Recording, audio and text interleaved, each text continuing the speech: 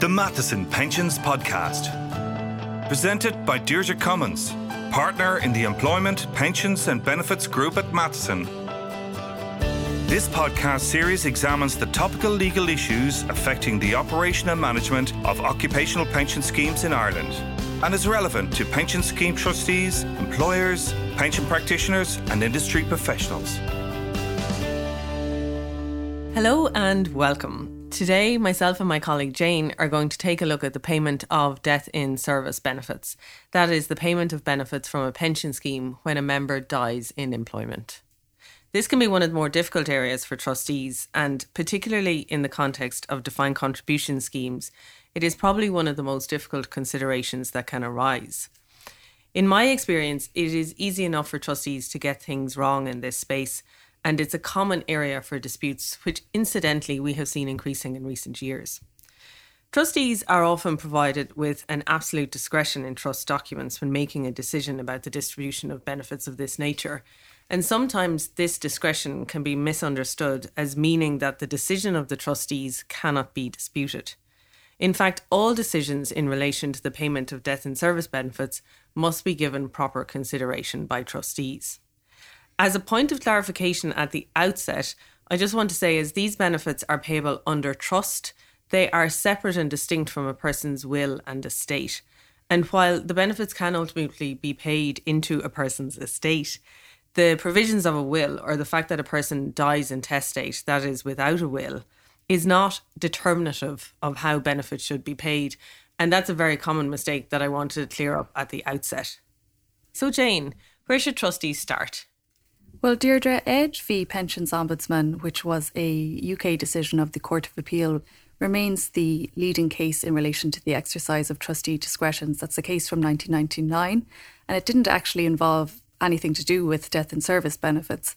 In that case, the trustees were making a decision around taking surplus out of the scheme, and they decided to credit active members with additional pensionable service and also to reduce the employer and member contributions. So again, that only benefited active members. Pensioner members were annoyed. They complained to the Pensions Ombudsman and it was appealed upwards as far as the Court of Appeal. So that case examined the use of trustees' discretions. And what the Court of Appeal found when looking at the exercise of a trustee's discretionary power was that the discretionary power has to be exercised for the purpose for which it was given in the first place. Trustees need to give proper consideration to the matters which are relevant and exclude any matters which are irrelevant when they're making their decision. And that overall, a preference for one set of beneficiaries, if everything has been properly considered, can actually be a proper exercise of the trustee's discretion. Now, that will sound somewhat familiar, and that's because the case was quoted with approval in Element 6, which is the leading Irish case on trustee decision-making. So once trustees understand their duties, I think it's fair to say they can move on to more practical matters. So in larger schemes where this is something that trustees might have cause to give consideration to more frequently, it might be well worthwhile putting in place a process document that would deal with the trustees' duties and obligations in the context of a death in service. So this type of document would usually outline the benefits that are payable on a death in service. It would explore the definitions and who those benefits might be payable to, and then would also include learned experience that the trustees would build up as they're dealing with death in service benefits. I would also say, and perhaps again this is more so the case for larger schemes, that for some trustee boards it might make sense to delegate the decision making to a committee of 2, maybe 3 trustees. That can make sense because sometimes these decisions can be quite time consuming and difficult to come to a conclusion on, and so it avoids involving the entire trustee board. In the case that trustees do decide that they do want to go ahead and delegate their decision-making to a subcommittee, they should minute the decision that they've taken to delegate. They might want to also record the types of decisions that are suitable for the subcommittee to make. And in some cases, they may wish to decide that some decisions should be referred back to the board. For example, if the subcommittee feel that it's appropriate to put in place a trust for a minor and they want to put some conditions around that trust, that's something that the whole board might want to consider rather than just a subcommittee. Okay, so clearly there are some important points for trustees to think about generally in relation to this subject. In terms of first steps then, Jane, when a member actually dies in service, I expect it would make sense to start with establishing what benefits are payable under the terms of the trust. Is that the right place to start? Exactly, Deirdre. I think that's the obvious place to start. And then, of course, trustees do also need to determine who those benefits might be paid to. On first glance, determining the benefits that might be paid can seem quite straightforward. Often schemes will provide for a multiple of salary in terms of a lump sum. Then some schemes, particularly defined benefit schemes, can also provide for spouses and children's pensions. Where things really start to get tricky or difficult is that it's typical for schemes to allow wide discretions in terms of who those benefits can be paid to. I agree, and I think in figuring out to whom the various benefits may be paid, the terms of the trust deed, and in particular the defined terms in the trust deed, need to be very carefully examined.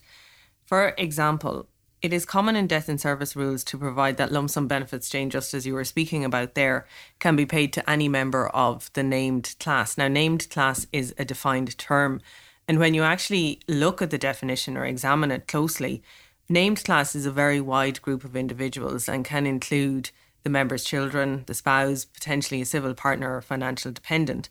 But it can also include grandparents, potentially nieces and nephews, and other possible beneficiaries. So that's the first thing to be aware of. Talking about definitions, I think a few other definitions also require attention when you're looking at death in service. For example, a civil partner in law at the moment is a same-sex partner. That's sometimes confused. A spouse, that definition can cause a lot of difficulty when you're looking at the benefits to be paid. So to be a spouse, you have to be married, or at least to have been married at some point in the past. This whole idea of common law spouse is rather meaningless, I think, in the context of death in service benefits, because unless the term is actually defined in the trust documentation itself, it doesn't give you any automatic entitlements to benefits under a pension scheme. Also, in relation to the definition of spouse, where people are living together, in most circumstances, the fact of living together won't in and of itself give the non-member spouse an automatic entitlement to benefits. Of course, it might mean that you are financially dependent on the member, and that's something I'll circle back to in a moment, but it doesn't actually qualify you as a spouse 9 times out of 10 for the purposes of a definition. I've also seen cases where the trust document allows trustees to pay a spouse's pension to someone other than the spouse, or potentially to reduce the amount payable, and in some circumstances not to pay it at all, where, for example, there is a large age difference between the member and their spouse, or where the member and their spouse are separate and living apart. Another definition or another concept that you need to be very careful of in this context is the definition of dependency or financial dependence. It is not uncommon for schemes to only pay a death in service benefit where financial dependency can be established. But establishing it is not always without difficulty for trustees, in my experience. So, for example, just to give you a flavour of the type of things we're seeing here, the definition can involve a degree of subjectivity. So it could provide where a member is financially dependent on the deceased in the opinion of the trustees. And, the question then arises as to how do the trustees form an opinion as to the dependence of the potential beneficiary. There are also instances where a rule, for example, might require a high degree of dependency. So it provides for something like where they are dependent on the member for the ordinary necessaries of life. And that's actually the phrase that's usually used, which is more helpful than a vague rule, which doesn't specify the degree of dependency required. I'd also just say on this point before I finish up that trustees also need to be very careful about making assumptions about financial dependence. So, for example, just because the parties are divorced doesn't automatically mean that they are financially independent of each other. Or equally, because the parties are living together, it doesn't necessarily mean that they are financially dependent. So, Jane, leaving definitions aside, what other steps can trustees take to keep themselves out of trouble in this area, if you like? Well, Deirdre, there are a number of steps that can and should be taken in every instance of a death in service. And these are the sort of steps that I would suggest should be included in a death in service process document and fleshed out in that document. So as we've just gone through, the first step would be to check the scheme rules and definitions carefully and establish the benefits that are actually payable where a member dies in service. Then trustees need to move on to establishing the pool of potential beneficiaries. They need to make appropriate inquiries and not to over-egg it. They need to go ahead and make further inquiries where that's required. They should take advice where necessary, and there are some cases where I think it's absolutely incumbent on trustees to take some advice before coming to a decision if they want to keep themselves out of trouble. And then I think it's also important to state that they should keep a record of the factors that they've considered before they reach their decision. And to go into those, Jane, then in a bit more detail, when you say establish the pool of potential beneficiaries, are you saying that trustees have to figure out every single person who might be entitled to a benefit? Wouldn't that potentially involve hundreds of people? Absolutely, especially when you're looking at something like that definition of named class that you mentioned. It can include very wide-ranging relatives of the member. So it's not always necessary to establish every single person who's entitled to benefit, but where trustees can fall down is that there can be a tendency to just assume that the immediate family constitutes everyone who might be entitled to benefit. And that's not really good enough, particularly now that families are getting a bit more complicated. I think that trustees do need to keep in mind that there could, for example, be children from a former relationship that retain a level of dependency on the member. There could be a former partner involved, again, who might be in some level dependent on the member, or other relationships, including parents, for example, that should be considered. And Jane, what happens if somebody is missed? Well, Deirdre, where trustees fail to make the proper efforts to identify the full pool of potential beneficiaries, they run the risk that someone will later come forward and be able to establish that they should have been considered. The difficulty there is that where someone can establish that they are essentially a factor that should have been considered when the decision was made, the decision then is open to being overturned. And the problem with that then is that it brings us back to the question of inquiries and the inquiries that the trustee should be making here. So I think that's a very difficult area for trustees, because it can be very difficult for them to establish how far they have to go in terms of the inquiries they should be making. Yeah, I think that's absolutely a fair comment, and it is an area where trustees are often criticised.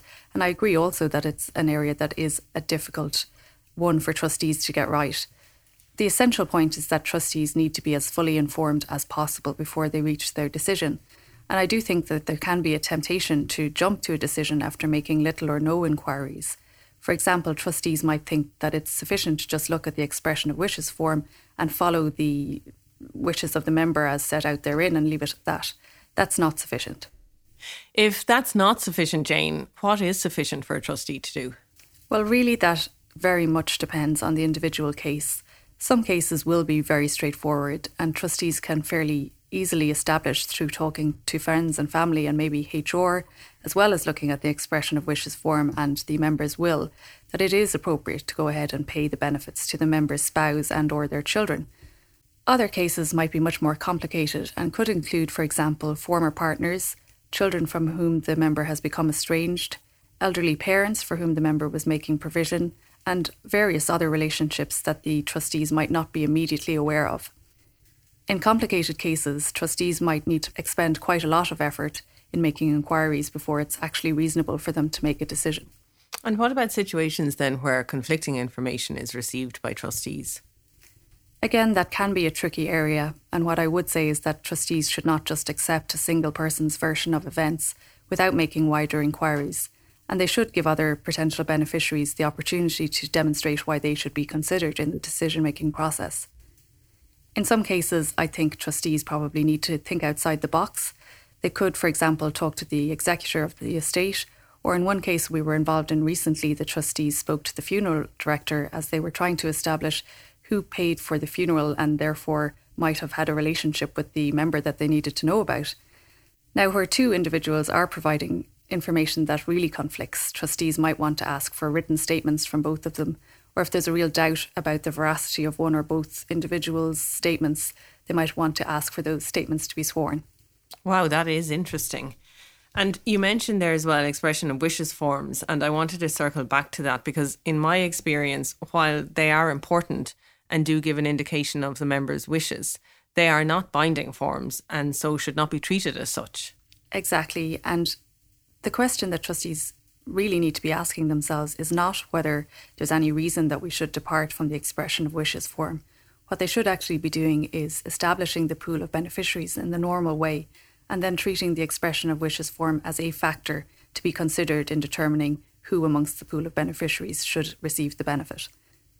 Now, clearly, these forms are useful, but there are cases where it's important for trustees to establish whether there has been a change in circumstances, which might mean that the form should be disregarded entirely or is really no longer indicative of the member's wishes.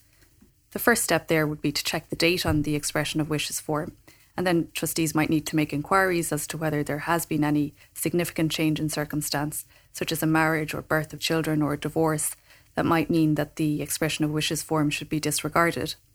Now, that said, a change in circumstances does not necessarily mean that the expression of wishes form should be disregarded. For example, a member who has named their parents in the expression of wishes form and has since married may have considered that their spouse was sufficiently provided for under the terms of the will, and so their intention that their parents would receive a benefit under the scheme hasn't actually changed. Now, all of that might sound like it's really difficult, if not impossible, for trustees to make the right decision when they're making a decision around death in service benefits. But what I would say there is that trustees are not required to make a right decision. What they are required to do is to consider all the relevant factors and demonstrate that they have done so before they make a decision. Once they have actually gone through the process correctly, the weight to attach to any particular factor is a matter for the trustees. And Element 6 really confirmed that neither the courts or a pensions ombudsman, or now the Financial Services and Pensions Ombudsman, will substitute their decision for a properly executed use of a discretionary power under pension scheme rules. And it's just important to say on that point, trustees should record their decisions as well and the factors considered when making those decisions. Absolutely, because if it does come to pass that a decision of the trustees ends up in front of the Ombudsman, which is probably more likely than the courts, what the Ombudsman is interested in is examining the decision-making process and checking that all of the relevant factors were considered. Where that has been done, the trustees should be safe. So clearly, Jane, this is an area with any number of pitfalls for trustees and is not always the easiest to navigate for them. And therefore, we would advise trustees to proceed with caution and to seek advice as required. Join us next time for more pensions news and insights. Thanks for listening to the Matheson Pensions Podcast. For more information, go to matheson.com/pensions.